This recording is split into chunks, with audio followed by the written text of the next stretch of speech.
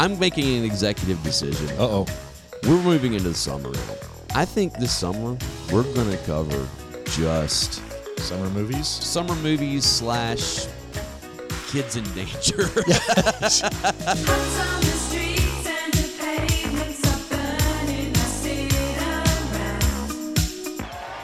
Sweep the leg. You have a problem with that? Welcome to the Project Gen X Retro Summer Series 2022. Sarah, beware. I have been generous up until now, but I can be cruel. Starting in May and ending in August, we will review the summer movies from our youth that include Tron, Still don't understand why you want to break into the system. Because, man, somewhere in one of these memories is the evidence. If I got in far enough, I could reconstruct it. Adventures in Babysitting, Don't fuck with the babysitter. The Goonies, Don't say that! Never say that! Goonies never say die! Back to the Future, Whoa, this is heavy. There's that word again, heavy. Why are things so heavy in the future? Is there a problem with the Earth's gravitational pull? What? and so much more. We talked into the night. The kind of talk that seemed important until you discover girls. If I can only have one food for the rest of my life, that's easy. Pez. Cherry flavored Pez. Along the way, we will also sprinkle in some non-movie goodness that will remind us what it was like to be a kid when the socks were high, the shorts were extra short, and there wasn't a cell phone to be seen. E.T. phone home. E.T. phone home. Wants to call somebody. So sit back and join Big Dave, Barry, and myself, Alan Smith, to relive the magic of the 80s and the retro summer.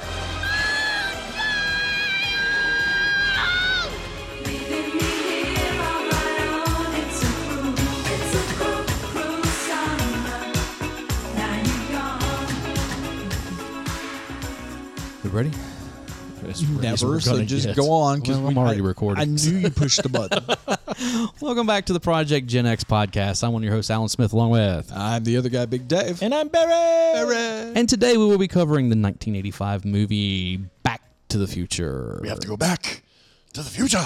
Sorry. It's my, Oh, yeah. yeah. we'll go with that. This is, I mean, when we were putting together the retro summer, this movie was like one of the top. Like, Oh, yeah. this movie's going No, on. you There's absolutely have no to ifs, do ands, this. buts about it. Not only was he unsupervised by parents, he went to a completely different timeline. timeline. Yeah. And, where he ended up, like, well, we'll get into it. yeah, we'll get into it. Believe me, you're gonna like my summary. So. I doubt that. Scared. I am so scared. I doubt that highly. All right. Well, let's go over the stats here first. All right. The 1985, July 3rd, 1985. Yes. By the way. So we're right there at that as that we were sweet spot. recording this, we're Directed and written by Robert Zemeckis, yes, it was. the one that put him on the map. Starring is Marty McFly. Initially he wasn't the first one, but we'll get into that Yeah, well, later. that's Eric Stoltz. To Michael J. Fox. You probably knew him from Family Ties. that was his big thing at the time, even though he yes. had been in other stuff. Yeah. As Dr. Emmett Doc Brown from Taxi Taxi, yes. is Christopher Lloyd, Will always remember him. Reverend Jim. Yep. Leah Thompson playing a couple of roles, actually. She played Lorraine Baines McFly. There's some saying that she actually bounced back and forth between the two of it, but that's a different story. We'll get into that later, too. Playing George McFly, The weirdest of the weird. your hero and mine, Crispin Glover. Mm-hmm. Playing the villain, Biff Tanner. One of the funniest human beings, if you ever get Yes. a chance to hear his stand-up. He is amazing. hilarious. Is Thomas F. Wilson. Playing Jennifer Parker, the finally playing Jennifer Parker, because there was actually two people that was cast in it. Claudia Wells. Playing Dave McFly, Marty's brother, was Mark McClure.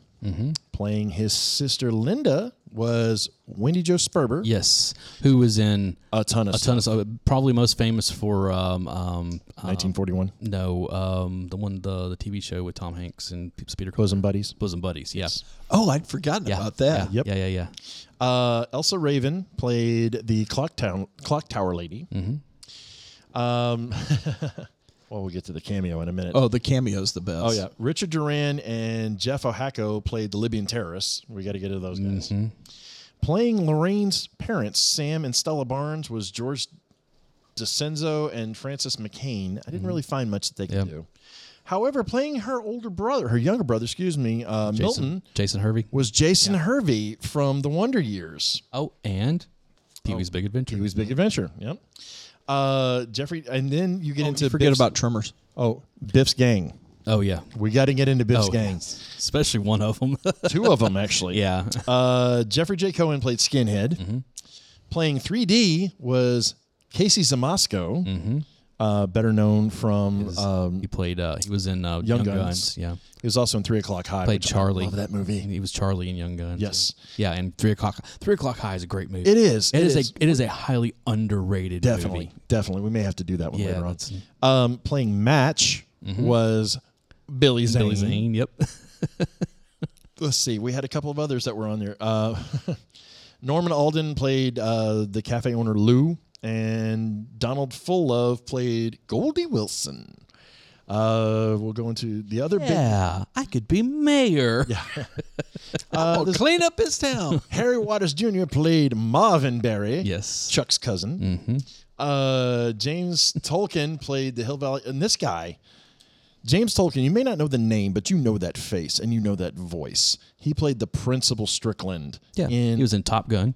That's the biggest one that he's known. He was in Master of the Universe. Yes, he's been in a ton. He is one of those dudes that, like, when he showed up in something, it was like, oh, things get ready to get badass. Yes. Yeah, I mean.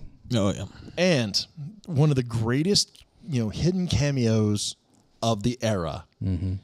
In full makeup, in costume, because they wouldn't let him do it otherwise, telling the band they're just too darn loud. Fellas, I'm afraid you're just too darn loud. From the soundtrack, Huey Lewis. From the soundtrack twice. Yes. They had 2 songs on the soundtrack. Yep. We'll get to that too. All right. Are you ready for this, fellas? Oh, no. It's another one of Actually, his. there was one more that I forgot. The guy that played Dixon, the guy that interrupts the dance later on, the redheaded dude. Yeah. That's Courtney Gaines. You know him better as Malachi. Oh, yeah. He wants you too, Malachi. From Children of the Corn. Oh. Yeah. All right. He walks behind the rose. I didn't even think about it. All right, Dave, get comfy. You know what's coming. It's going to be bad. Hey, Alan, what's your summary of this movie? Here we go. Back to the future. Marty McFly comes from a loser family.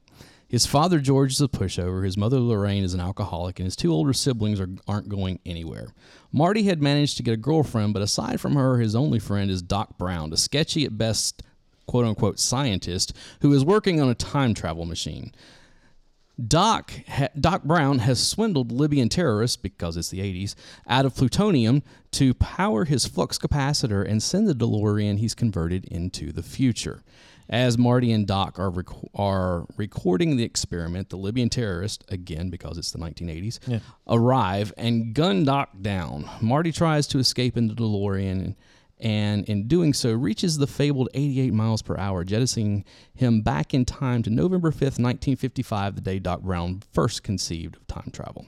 After wandering around Hill Valley in disbelief, Marty encounters his father, George, and sees that Biff Tannen has always been an asshole towards him. Marty follows George and finds out that his father is not only a loser, but also a peeping Tom. While up a tree with binoculars, George loses his grip and falls into oncoming traffic. Marty saves George, but gets hit by the vehicle himself, therefore disrupting the timeline and changing the meet-cute between George and Lorraine.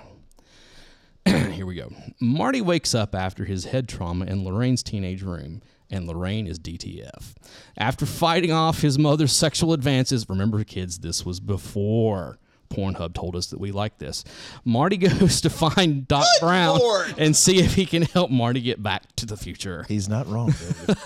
But Doc explains that the only technology available in 1955 that can generate 1.21 gigawatts, not gigawatts, is a lightning strike, but predicting lightning is near impossible. Luckily for everyone, there just happens to be a coming lightning strike at the town courthouse that Saturday night.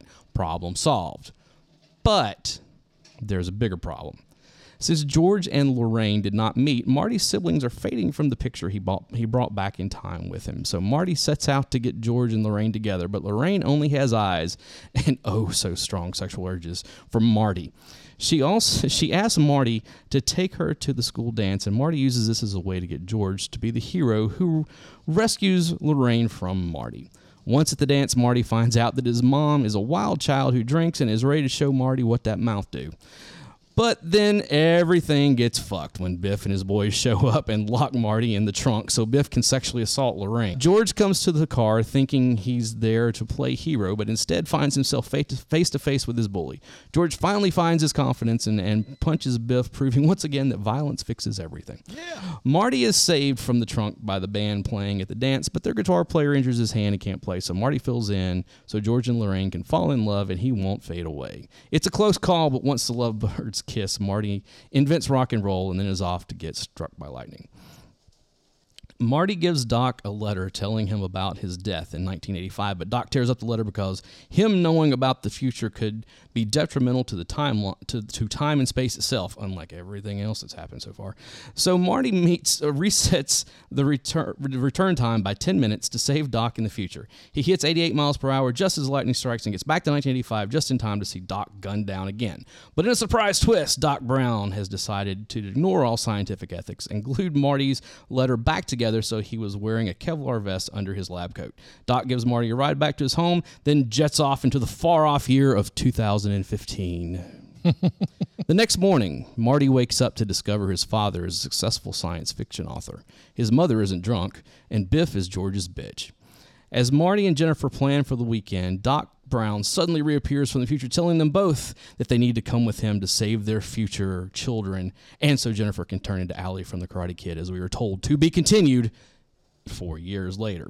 But since this is a movie about time paradox, we must remember there is an alternate, much darker timeline where Marty McFly is a redhead and was nearly erased from history if it were not for an early 21st century technology known as DVD extras. Okay, I'm kind of in awe. I'm kind of in awe of bad. It's bad. It's not as bad as The Karate Kid. No.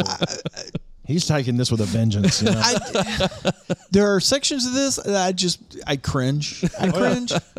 Yeah, no doubt. I can't believe somebody hasn't hired you for I can. Hey, I've read a bunch of those IMDb. He's being kind. Alternate, like that. This is miles above all that. All right. So let's talk about a few things here. Let's get into it. All right. All right, let's get into this, guys. Yeah, sorry, I was brief there. Let's get into this movie. All right, so there's a lot to unpack here. Oh my gosh, yes. All right, so first off, let's talk about the casting. All right, so initially cast for the role of we'll start with Doc Brown. Okay. List of actors that were trying for the Doc Brown role. You ready for this? Okay. Jeff Goldblum, John Lithgow, Dudley Moore, which I would have killed to have seen, Ron Silver, Robin Williams, John Cleese, Mandy Patinkin, Gene Hackman, and James Woods. Almost cast was John Lithgow. I could see it. Him or Cleese. I could completely see that. Lithgow wasn't available, so they went with another guy from one of my all-time favorite movies, The Adventures of Buckaroo Banzai Across the Eighth Dimension. Mm-hmm. That's where Christopher Lloyd got the role from. Oh, okay. Okay, that's interesting. Initially cast for Biff Tannen was Billy Zane, Tim Robbins, and J.J. Cohen. They loved Zane, but they wanted somebody that just played dumb, played just that complete vacant, wasn't getting the world how it worked. Right. Neanderthal mouth. Yeah, exactly. And Tom Wilson just completely encompassed that. But they loved Zane, so they kept him in the role. A few of the other ones. Einstein was originally going to be a monkey. Okay. It's going to be a chimp named Shemp. A chimp named Shemp. Yeah, Makes sense. Okay. They killed that because one of the higher ups basically said monkey movies never make money. It's true. James Tolkien was always the original cast for Principal Skinner. Okay. They just that guy was just too creepy as hell not to do it. And Jennifer Parker was originally going to be played by a woman named Melora Hardin. It didn't quite work out on that. She kind of fell away, and that's when what was the actress's name? I can never remember her name. Was Claudia Wells ended up doing that, but Kira Sedgwick almost got the role. Really? Which would have been interesting, I think. So now let's get into Marty, because there's a lot to unpack here. First off, the people that didn't get cast as Marty. Okay. John Cusack, C. Thomas Howell, Johnny Depp, Ralph Macchio, Charlie Sheen, John Cryer, Ben Stiller, Peter DeLuise, Billy Zane, George Newbern, Robert Downey Jr., Christopher Collett, Matthew Modine, and the singer Corey Hart. The funny thing about that list is that we saw a big chunk of those names on the list from the Karate Kid that were up for the role. Yep. Two different roles, but a lot of the same people. I could have almost seen Matthew Modine. Now, you'll notice there was one name that was strategically left off of that, and that was Eric Stoltz. Eric Stoltz. Initially, the darker time. Let's talk about the Stoltz. All right. So anytime a redhead's involved, it's a darker. Stoltz was cast. Screw you. Stoltz was actually who they wanted. That was who they initially right. wanted. And they got him in there and they started doing the roles. Well, what they found out was that Stoltz at the time was very big in method acting. Yes. And he was taking this role very, very seriously and very, very just extreme. He would not have anybody refer to him as Eric. He was always going to be Marty, off set or on set. And it wasn't working. They wanted something that was going to be kind of lighthearted and fun, and he was making this far too dark. So they were trying to, and somebody brought up Michael J. Fox, and at the time Michael J. Fox was on Family Ties, right? And they pitched the idea to him, and he was like, "Well, I'm committed to doing Family Ties, so I'm going to keep doing that." So that was one of the reasons why this movie took so long to make, is because Fox was literally bouncing back and forth between making Family Ties and filming this movie. And they once they cast him on, the director Zemeckis went over and told Stoltz, we're not going to use you, paid him out the rest of his contract. Stoltz was a little bitter, but everything kind of worked out on this, and poor Michael J. Fox just kind of worked himself to death. But the cast and crew all admitted that when Michael J. Fox was on set, it was a totally different atmosphere. Right. Even I think Leah Thompson even said, when Stoltz was on set, he was eating lunch by himself in his trailer. When Michael J. Fox was on set, he was eating lunch with the rest of the cast and crew. I know. I watched the thing earlier today when they were talking about this stuff, and it said that scene in the school lunchroom where Marty and Biff have that exchange where they're pushing each other. The principal goes, "Hey, what's going on?" Yep. That Stoltz was like he really laying went full bore. to- He went full bore, and Tom Wilson was got not pissed. having it. Yeah. And they also said it was the comedic timing was just there wasn't any. Yes, it was. There just wasn't way any. just- There was no. And they comedy to it at shot all. about 45 minutes of film. And there is a rumor that there is still one scene in the final cut that is Eric Stoltz. Yes. It's never been proven, but it's No. never been disproven. And that is the punch that hits Biff at the end of the movie. They believe that is Eric Stoltz's hand. Is that the end? It's not at the end of Well, the No. towards the end of the movie. It's when they're in the diner. Was it the diner? I It's thought the it was diner. It's the diner scene when he punches Biff and he falls back on the table and he runs off and they chase him in the car. Okay. That because the DP said that he did not remember filming that scene from that angle with Michael J. Fox. Well, and the thing, and all you is- see is just like part of his jaw. That's all you really see. And So they've it's a- never been able to go back and prove it, because in order to do it, you would have to pull up the original footage on this, which would destroy it. So they just said, you know what, we're just going to leave the thing in. Like I said, there's about 45 minutes of it that's available, And there's still available online. You There's can still some of find it some that's the shots. there's a lot that there are some side by side comparisons of stuff. None of it has volume. Like there's no volume to it whatsoever. It's just basically silent film, and it's just odd seeing it. You know, it's very weird. I've seen some we've of had it. almost 40 years of seeing Michael J. Fox in that role, and it's hard to picture anybody else in that role. I mean, quite honestly, you don't really see. I know. Michael J. Fox was so good in that role, and I want to point something out here, boys, before we get into all the accolades and all the other stuff. This is a first for us. Okay. In all of the movies that we have gone over, in all of the conversations, both this summer and not, to the best of my knowledge, this is the first one of our movies that was actually recognized by the United States Library of Congress to be presented in the National Film Registry. No, Clerks. We covered Clerks. Did Clerks get into Film Registry? Okay, then I stand corrected. It's the second one then.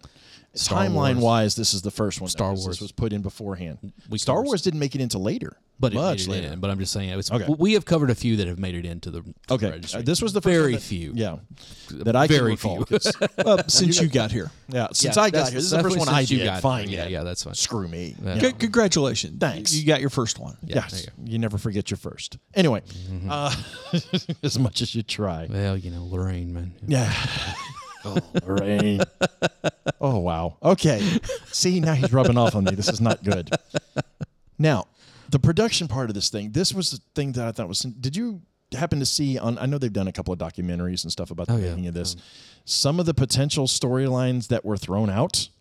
Like George McFly becoming a boxer? Yeah, and... Thank goodness they threw that out. Oh, my God. It was horrible. You know, they're... Especially when you're dealing with time travel movies, a lot of times stuff kind of, well, hey, we can do this. And then a better mind comes along or a clearer head says, maybe, yeah, we could do this, but should we do this? Like, for example, the original pitch for how the time machine was going to work, it wasn't a DeLorean. No, it was something in the back of a truck. Yeah. And Marty had to drive it into a nuclear explosion. Okay. That would have definitely been a different, that would have been a much darker timeline. Yeah. Yeah. It was like, how the hell is that supposed to work? Right. You know? Somehow I feel like a nuclear explosion would give off more than 1.21 gigawatts. At that point, he power. would have to drive that thing across country out to the testing fields. Right. Near Vegas. It's just and hope to get hit by one. Right. I mean, there were so many bad elements on some of the storylines that it's so good that they threw them out. Like I said, George becoming a boxer. No. Right. You know, Marty having to do this thing. Doc initially they had a storyline that was going to say how Marty and Doc knew one another was that Doc was bootlegging VHS cassettes. Okay. And that's how he made his money, but that got tossed out. Yeah. I mean, just so many just weird storylines that I'm so glad they didn't go with because it would have made this movie suck. Yeah. And they're talking about things that people always wondered about, and it was later confirmed. That tape of Van Halen, you know, people argued for years whether that was actually Van Halen or It not. is. It is, and Eddie confirmed it way later on. Yeah. Yeah, that was Darth Vader from the planet Vulcan. I'm an extraterrestrial from the planet Vulcan. Yes. I loved that. He'll come back and melt my brain. Darth Vader from the planet Vulcan. Let's keep this brain melting stuff. All right. So let's talk about some numbers here. Okay. Yeah, go ahead. My favorite. Yes. One of my favorite things from this movie from the time I saw it until now is, you know, when they're playing Johnny B. Good at the end of it and all of a sudden he starts going off on the guitar. And then all of a sudden he has a realization that everybody is just standing there watching. And I love his whole like, yeah, you guys aren't ready for that yet. But your kids are going to love it. But the thing that drives me crazy is that it's very obvious to me he's a rhythm guitar player because he cannot solo worth a crap. He was out of key. He wasn't playing the right note. It wasn't him playing. I know, but you know, and actually they talk a little bit about that in the documentary where they were saying, you know, the guy that was doing the vocals for Marty McFly didn't get any credit for it. He got a special acknowledgement in the credits. The same guy do the vocals on Light of Day? No, because that actually I think was Michael Douglas. Oh, it was? Okay. Yeah. But as far as the guy that was the voice of Marty McFly's singing voice, I've got his list or his name in the list or somewhere, but he did not get credit for it. Okay. And the director, I believe it was, said that that's just not right. So initially they worked out a deal to actually get him some of the monies from that. Yeah. But that would have sucked, considering one of the most recognizable music scenes of pretty much the entire 80s, to know that you did that and you got no credit for it. Well, that, Marvin Astley calling his Marvin Berry. Marvin Berry. No, it was Marvin Berry calling his cousin Rick. Oh, he's going Family Guy on us. That mediocre pop sound you've been looking for? Listen to this. We're gonna give you up. Anyway. Oh my God! You made me sing Rick Astley, you asshole. Anyway, but Foo Fighters did that cover with him on stage. Oh jeez. Yeah. And it rocks. Some things should just never happen. Oh no, the Foo Fighters Rick Astley mashup with them on stage is pretty good. All right, so let's talk about the box office numbers here for a minute. This thing is just stayed dead. This was ridiculous. How much money this thing made? It was 300 plus, wasn't it? So the original budget on this was $19 million. Right. Okay. When all was said and done, complete box office gross on this puppy, $388.8 million. I knew it was north of 300 million, which that's in 1985 numbers, which is about twice that. So now. Something I know you love to do is find out what it was going up against, right? Oh yeah. So check this out. So on its opening weekend, it was the number one film of the weekend ahead of Pale Rider. Okay. And Rambo First Blood Part 2. Okay. Those things just got completely swept up by this. It dropped the second weekend, then came back up again against Mad Max Beyond Thunderdome. Well, I can see why. And did almost double the box office of that, and Cocoon. I mean, you're talking about some massive, massive movies then. I take that back. Mad Max Beyond Thunderdome is not a crap movie. No. It's two crap movies. Well, it's about pig crap, but no, it's a different story. That movie is two bad movies jammed into one movie. So anyway, it ended up being the highest grossing film of 1985. Mm-hmm. It bested out, like I said, Rambo First Blood Part 2, Rocky 4, and The Color Purple.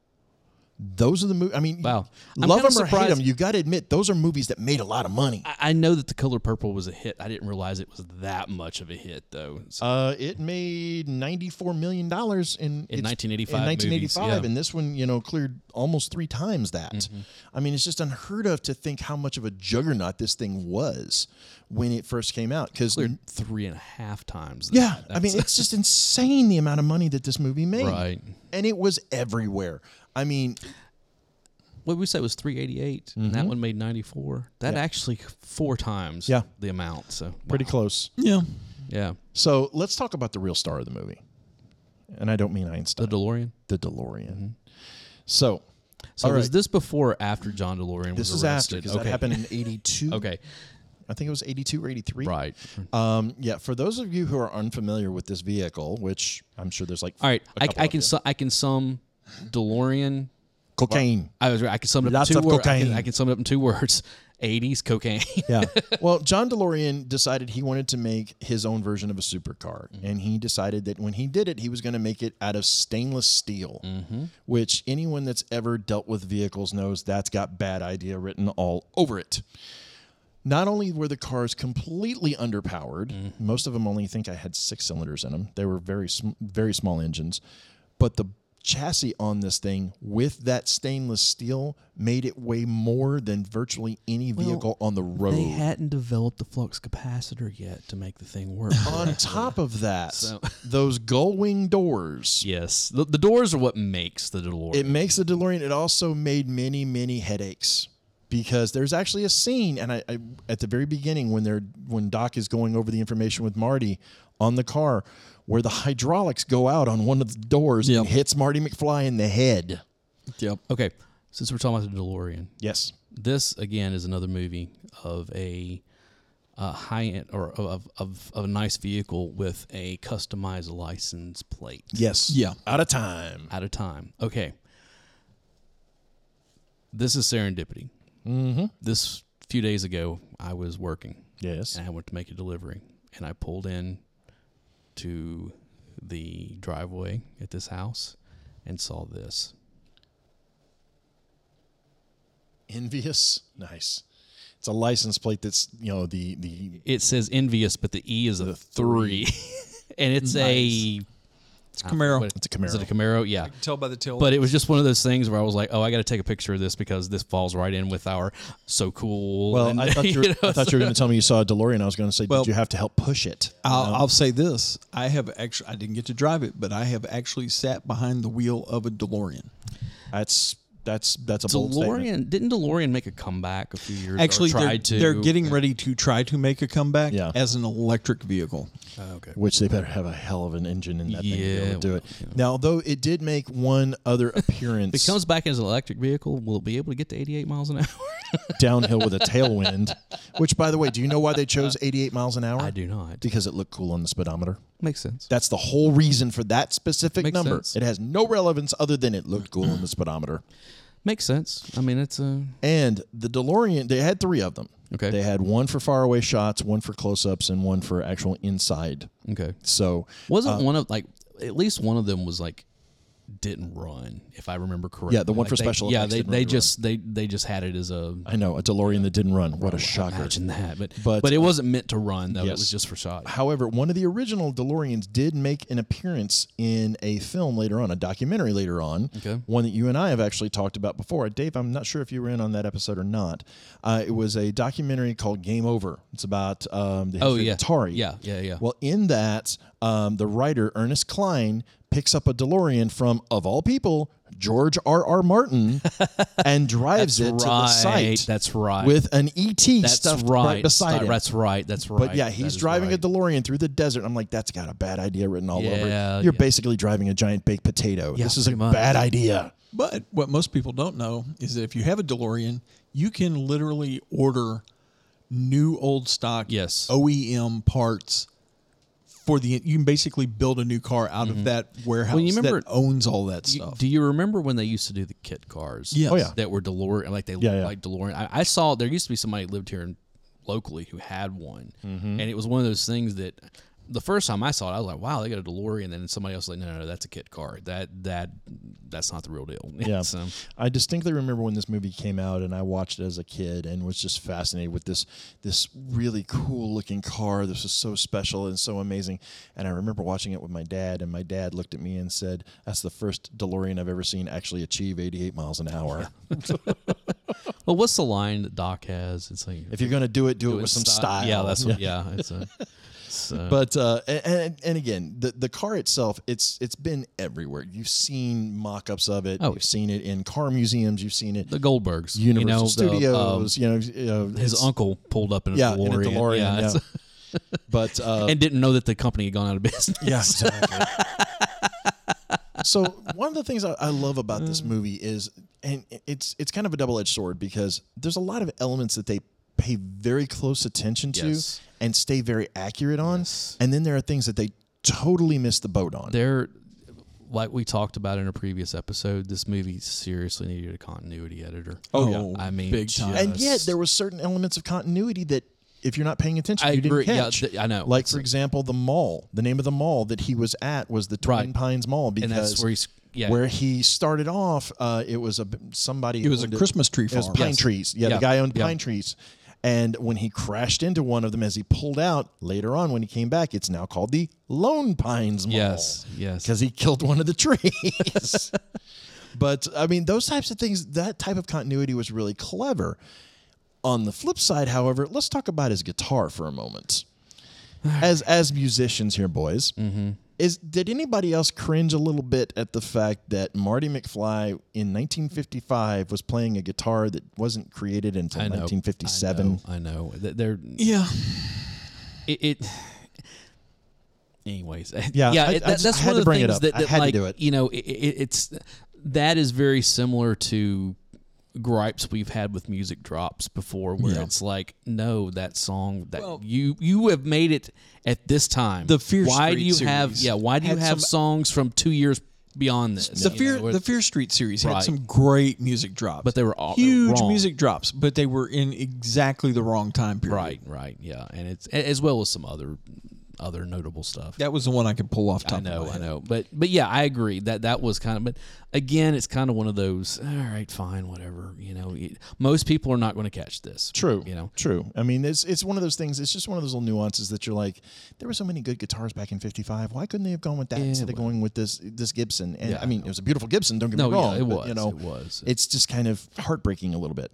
All right. Well, since we're talking about music, let's be honest. Yeah. What he's playing. Yeah. He would never get that sound out of those amps whatsoever. Those amps did not have the capacity to make that sound. Nope. So, I mean, especially on the solo. Yeah. Never would have happened. Never. So. Well, since we're talking about music, let's go ahead and get into the soundtrack a little bit on this. Because The Power of Love, man. Yes. You had that mammoth behemoth of a hit of that The would Power not of Love go by away. Huey Lewis in the News. Now, my question to you is, have either one of you ever actually seen the music video that was made about this? Yeah, it's got Doc Brown in it. And the DeLorean. And the DeLorean, yeah. And they're actually talking about that this song is going to be on the soundtrack for the movie. Right. And, he's wearing, one of them's wearing a Back to the Future As much as I jacket. love that song, I actually think I like Back in Time better. It is a better song. I always kind of wondered why that song didn't catch more than it did. Yeah.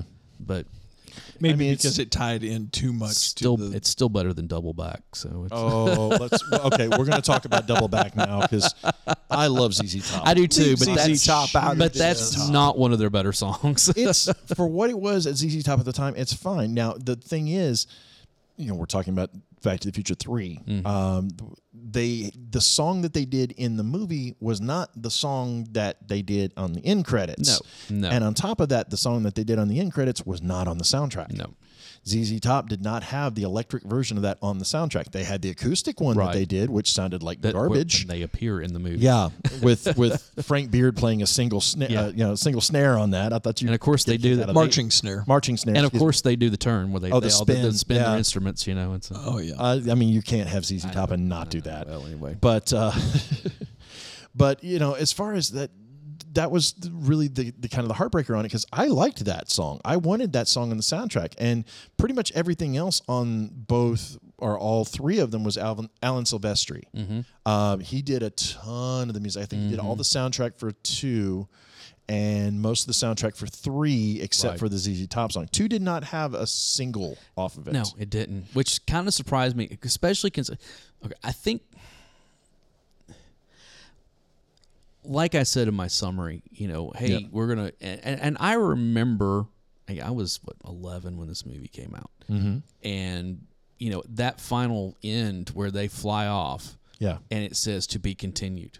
So, speaking of which, and then we'll get to that in a minute. It took 4 years to happen. And I remember, in that meantime, being like, I thought that movie was we were supposed to get a sequel to this sometime, and so it's funny you bring that up, because actually 4.5 years later, because it came out at Christmas time. I think you're merging 2 versions of it together. Okay. And hear me out on this.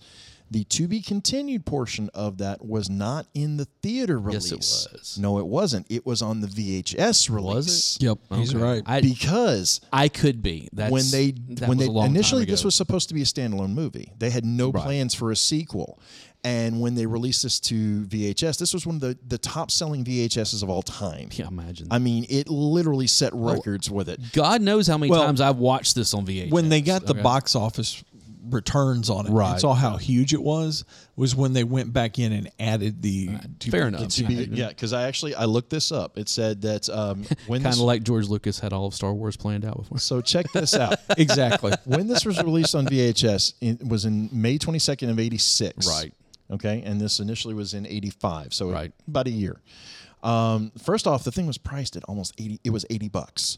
Now that's $80 and $86, which makes it $190? Pretty close. Something like that. We'll call it $200. 170 somewhere around in there. But it was the first VHS cassette to sell 450,000 units at that price point before they discounted it. I remember when the movie dropped in value to where you could actually buy it like $20 or $30, whatever it was, because that was kind of the thing when, for those of you who don't remember, these things would hit VHS 6 months to a year after the release, depending on how well it did at the box office.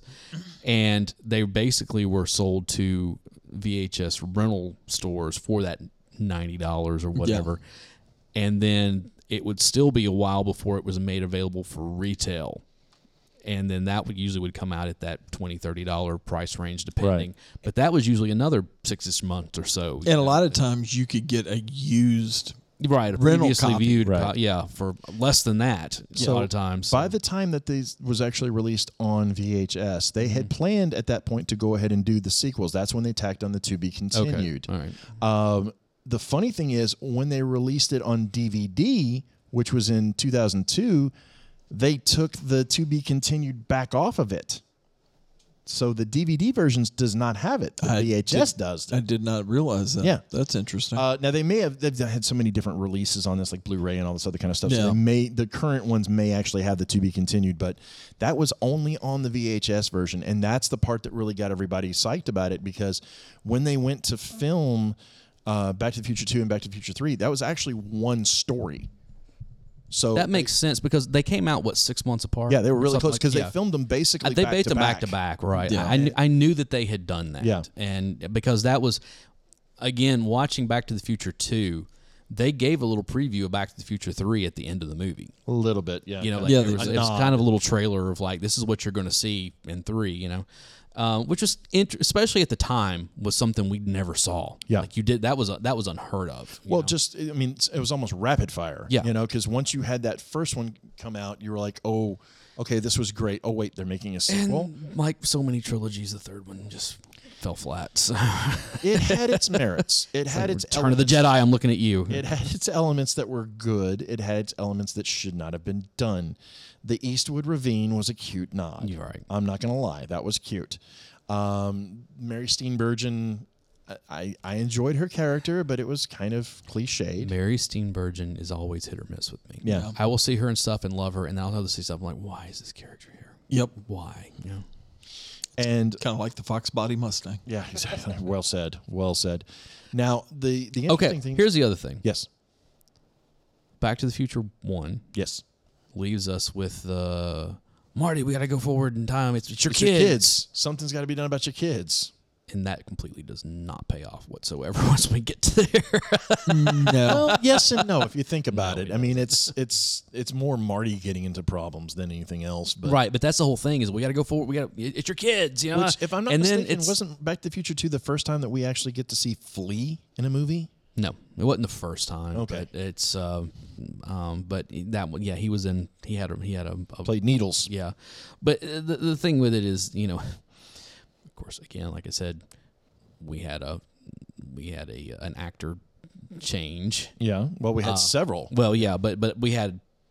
It was Jennifer. They exchanged her. All of a sudden, it's Elizabeth Shue. And Crispin Glover got replaced with a body double. Yeah, and because mimicked his voice. And he sued them. He sued them afterwards and won because of likenesses. rights. Right. But yeah, that was a shitty smart I know, it really was. I'm sorry. I'll say it. But it was one of those things that, all of a sudden it's like, hey, wait, that's not the same Jennifer that I remember. Nope. And they pretty much took her out of it immediately. Yeah. I mean, immediately. They gave her little to no action. Yeah. Little to roles. And then it was just kind of like, leave her on a random porch swing and come back for her later. Right. And I'm sorry, is there anything creepier than Michael J. Fox playing his own daughter? That was just weird. Yeah, that was very weird.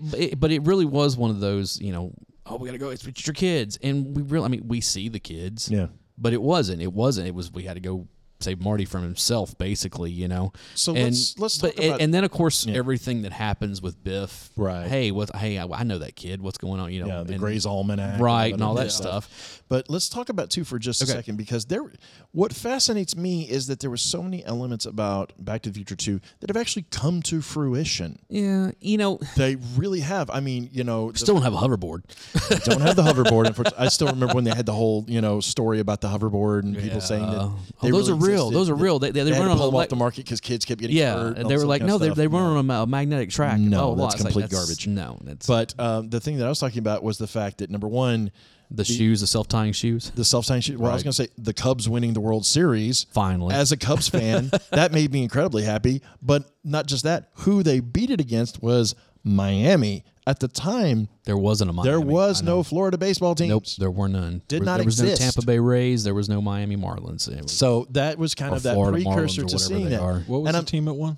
The Chicago Cubs. Boo! Oh, don't even start with me, Dave. He's a Cardinals fan. Well, you know.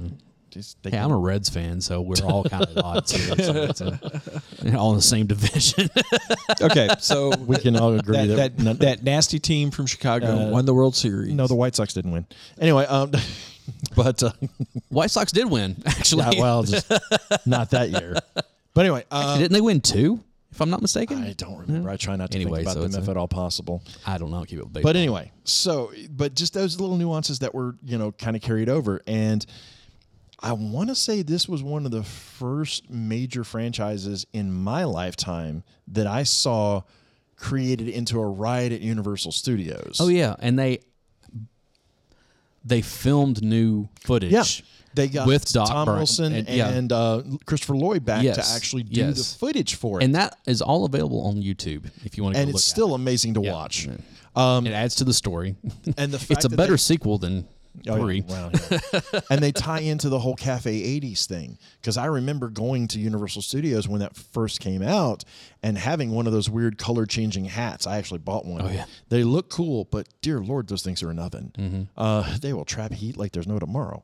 Yeah. Can we just comment on how bad Pepsi Free was? Oh. Okay. I have talked about this before, about how we should probably at some point talk about failed products. Oh, we'd be here forever. Well, but just Pepsi alone. Okay, think about this. Well, New Coke. Whoa. There was Diet Right. That was a Pepsi product. Mm-hmm. Diet Right's still around. Well, it is, but it's not. There was Tab. Yeah. There was Tab's still around. There was Pepsi Light. Yep. There was Pepsi Free. Yep. There was Pepsi One. Mm-hmm. There was Clear Pepsi. There was Crystal Pepsi. Right now. Yeah, but the thing is all those except for the Crystal Pepsi. They were all Pepsi's diet, and it took them forever to finally just be like, it's Diet Pepsi. And actually, Diet Right and Tab and RC Cola were in the same family. They weren't part of Pepsi. Okay, I see.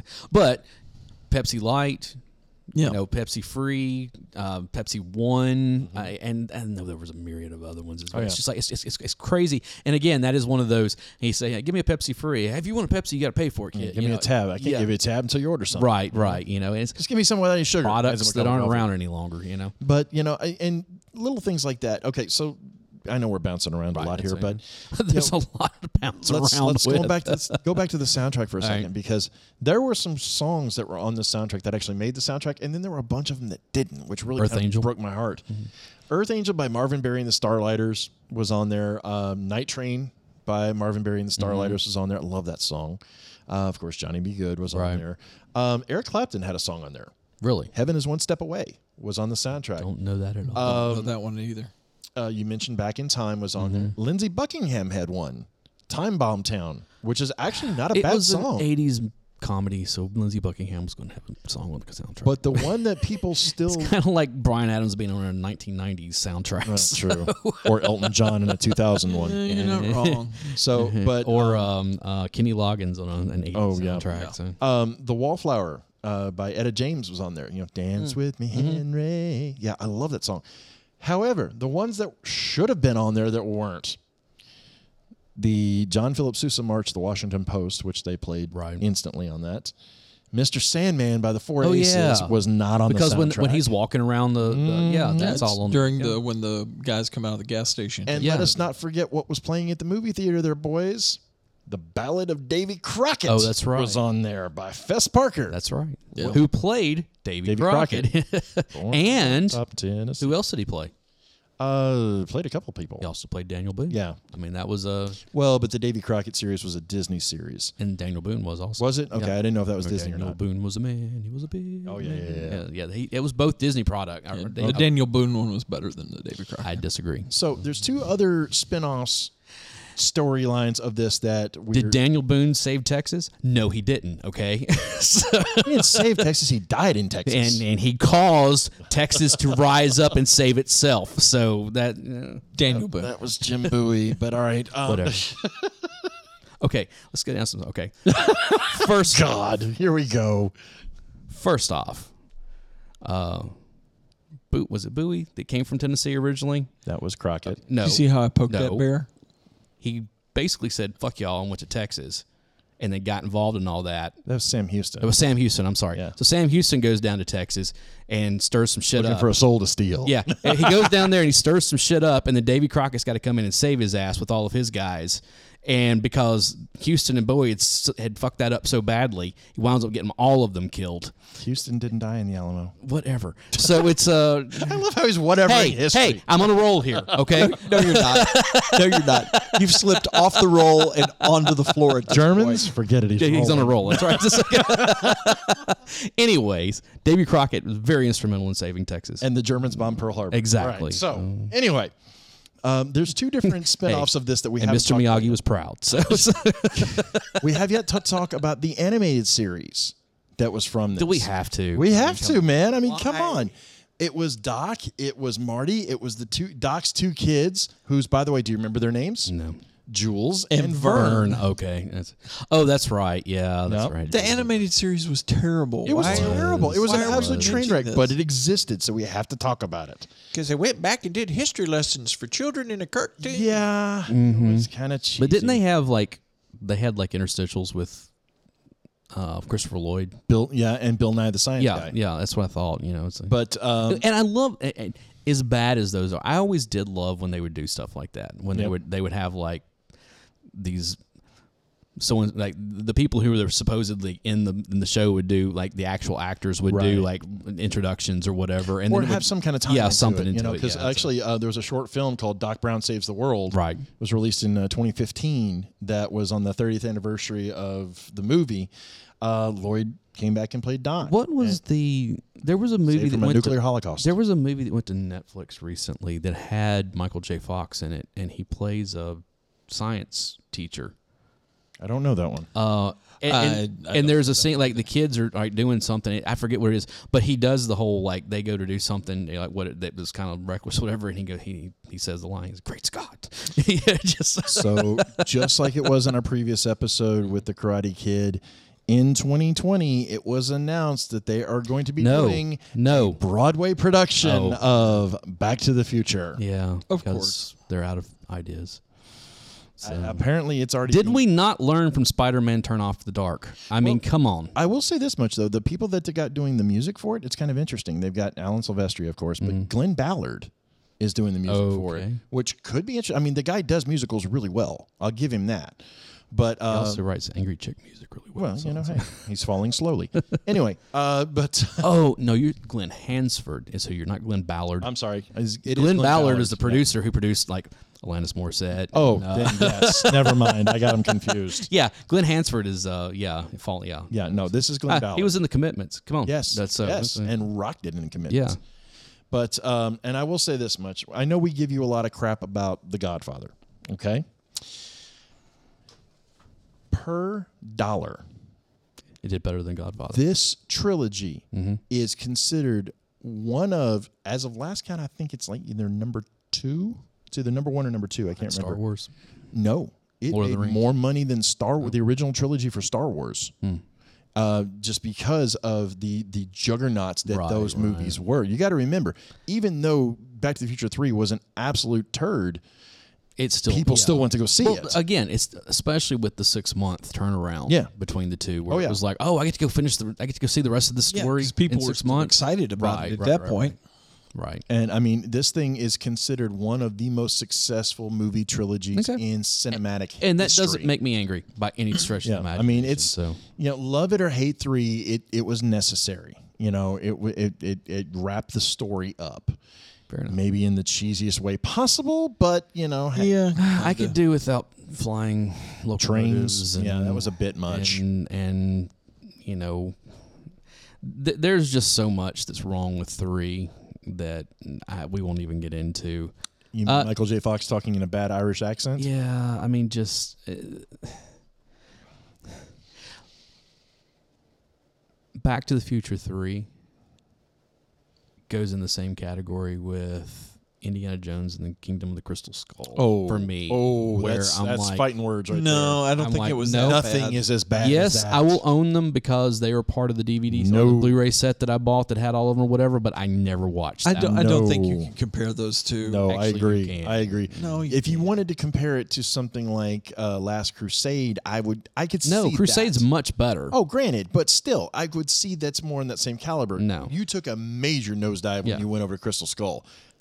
I would watch Back to the Future 3 before I would ever watch Crystal Skull again. I have to agree with us arguing about Crystal Skull, but I think Alan's right on comparing it to Last Crusade. I don't think it's that good. Well, no, said it. Last Crusade was as good. I didn't say it was as good. Last Crusade is such good. a drop off. Yeah, no, Last Crusade, but Crystal Skull was, and the very and fact that it's got Sean Connery in it. You do realize there's another Indiana Jones movie coming out next year. Yeah, I know. Well, I mean, all right, let's go back to one that's special to me and Dave. You know, would you compare that to something like Godfather 3, which, let's be honest, it's the weaker of all three of the series. You know, it definitely. Or Dave, here's an even better one. What about The Rise of Skywalker? Don't hurt him, Dave. We need him for the equipment. You know how much you hate those movies. I hate that second movie. I'm talking about the second. I'm talking about the third one, Rise of Skywalker. I can deal with that one better than I can with The Last Jedi, because the third one is J.J. Abrams going back and trying to undo everything that Rian Johnson screwed up. Yeah. Screw that guy and his filmmaking non-skills. Okay, is 3 as good as Return of the Jedi? Or as bad as Return of the Jedi, I should say. Because no Muppets in this one. It does have that advantage. Okay? Yeah, no Muppets. No Muppets. And I'm a sucker for a Western too. So I'd have to put it a step below Jedi.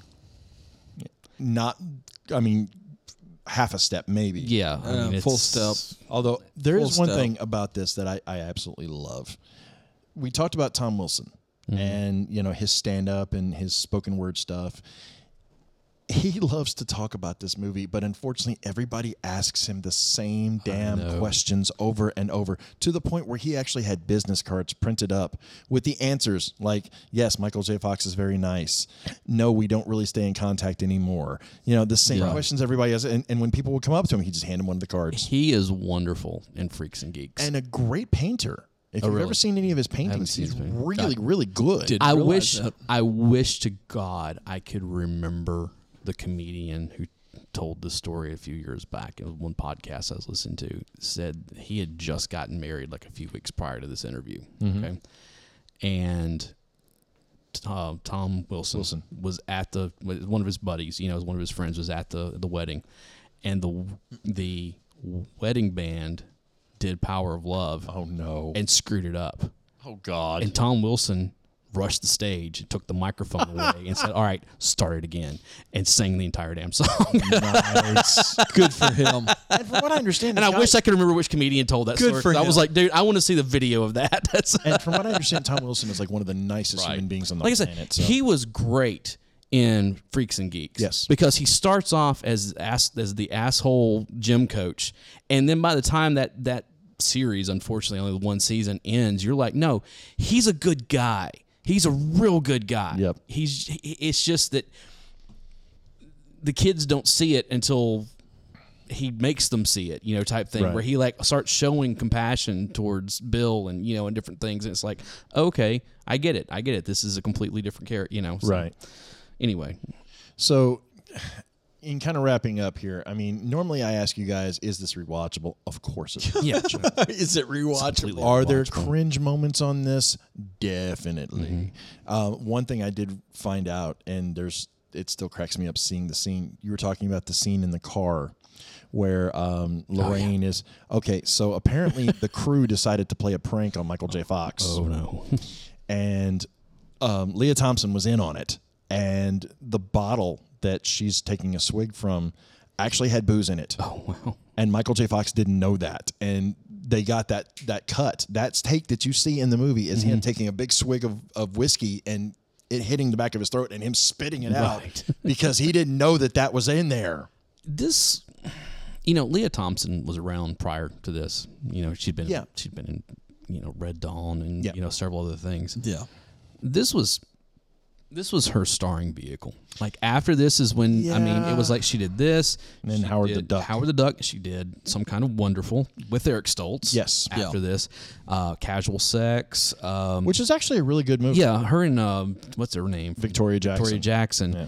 Who lives here in Tennessee, by the way. She's completely batshit completely insane. Nuts, but and it goes on. Eventually, Caroline in the City, and and it's one of those things where it's like, it really did catapult her into bigger things. Down the line. I mean, she's had a very successful career. She has, and again, if Leah Thompson shows up in something, I'm like, oh, I know that it's worth a watch. I know that what she's doing is going to be good. Yeah, the movie might be crap, but she's going to bring it no matter what, Well, I mean, you could say that pretty much about anyone that was in this movie. I mean, Michael J. Fox. It's true. It's hard for me to find a bad Michael J. Fox vehicle. I can't. Doc Holliday. I love Doc Holliday. Bite your tongue, Hollywood, sir. not Holiday. Doc Hollywood. I like that movie. I like that. Dude, it's got David Winchester from David Ogden Stiers. Yeah, it's got Winchester in it. Well, it's nothing got him. else. It's got and Bridget Julie. Fonda. What's her name? Julie. Oh gosh, the she was in she was in Tommy Boy.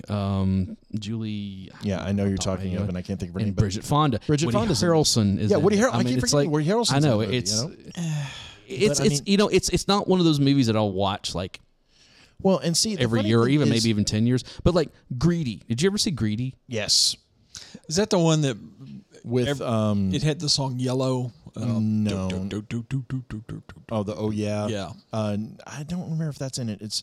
I know the one you're talking about. The whole thing is that like his great uncle he didn't know about or hadn't seen since he was a kid is dying. Who played the uncle? It was Kirk Douglas. It was Kirk Douglas. Yeah, yes. Kirk Douglas. And it's got Olivia Dabo. It's got. It's one of those when you go down the line. It's like all these people. It's like, wow, and he is great in that movie. I mean, again, you look at that, and see one of my favorite Michael J. Fox movies is one that you guys have probably never heard of. It's called Midnight Madness. I've seen Midnight.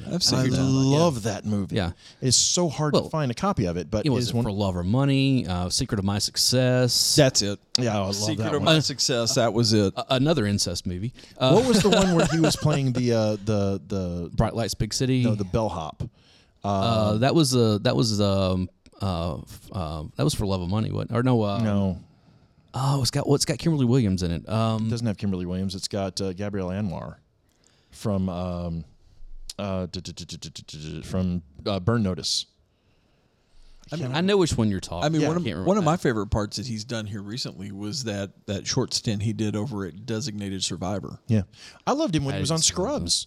I didn't see. It killed me when he's on Scrubs. The opening scene where he shows up and all of a sudden this heavenly light shines down upon him and he looks up and he goes, "Can you kind of turn that off for me?" And it turns out it's a janitor standing over his head. We're forgetting about Spin City. Spin City, yes, absolutely. And I mean, we didn't touch on Family Ties. We didn't touch on the Michael J. Fox show, where he showed him struggling with Parkinson's during that show. Yeah. Yeah. Hold on. Frighteners. Yes. Oh, I'd forgotten about the Frighteners. I mean, that's what is the name of that? That movie is killing me. It's not The Secret of My Success, but I remember it was right around that time frame. Bright Lights, Big City, Family Ties, Casualties of War. Oh, such a hard movie to watch. The Hard Way with James Caan, with James Woods. That's a struggler. That's not a great movie, but he was the voice in Homeward Bound. Well, not only that, he was also the voice in what was the animated movie that you loved? Can't think of it. It was a Disney one. Life with Mikey, Greedy. And let's not forget Stuart Little. Oh yeah, he was in that, wasn't he? I know we're going through. It's like yeah, people are sitting there going, "Okay, why are you reading everything?" I think it was for Love or Money. Is what we're thinking. Light of Day. We talked about Light of Day, and we just him and Joan, right over it. Him and Joan Jett. Yeah, I mean, it's For Love or Money. That's what is what it is. That's the one. Yep. Yeah, that's way. So yeah. Anyway, so I know and we haven't even touched on Christopher Lloyd. I mean, come on, that dude started off in Taxi and just kept getting so better. many people started off in Taxi, though. I Let's know, be honest. but I mean, he will forever be Uncle Fester to me. Exactly. And then there's that. One of the best versions of Uncle Fester that I've ever seen. I liked him better in Family Values than I did in the original Madam Family. Well, let's be honest. Family Values was a better movie. It is a better movie. Is. And one again, I love the weird little oddball movies that no one's ever heard of. One of my favorite Christopher Lloyd ones was one called Things to Do in Denver When You're Dead. Mm-hmm. I love that movie. The Dream Team. Yes, him, Michael Keaton, Stuart Pankin.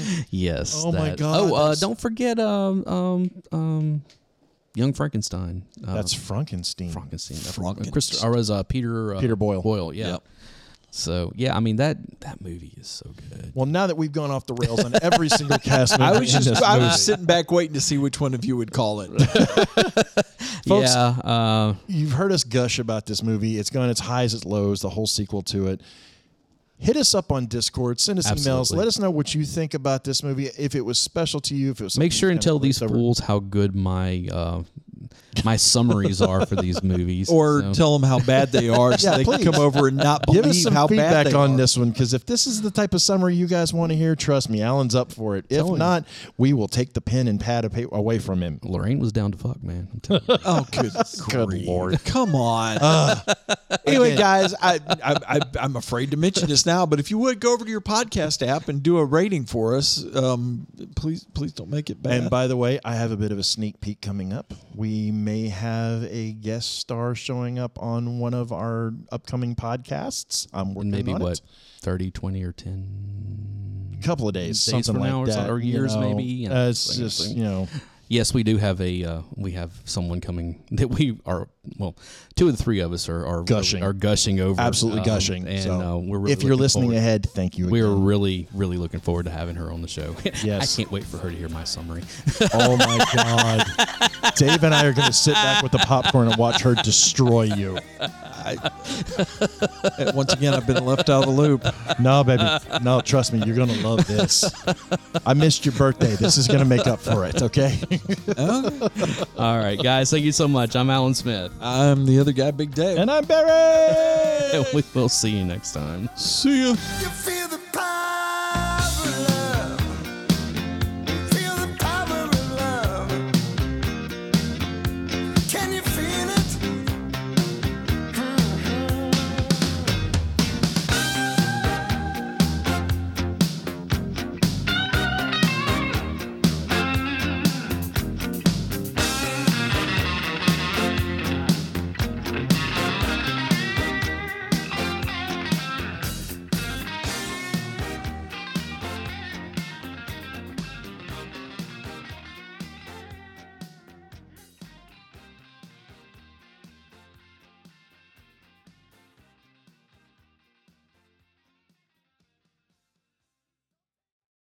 After wandering around Hill Valley, and not Valerie. That's a stripper name. That's a whole other movie. So first off, let's talk about the Let's talk about the casting here. Pause. What was that?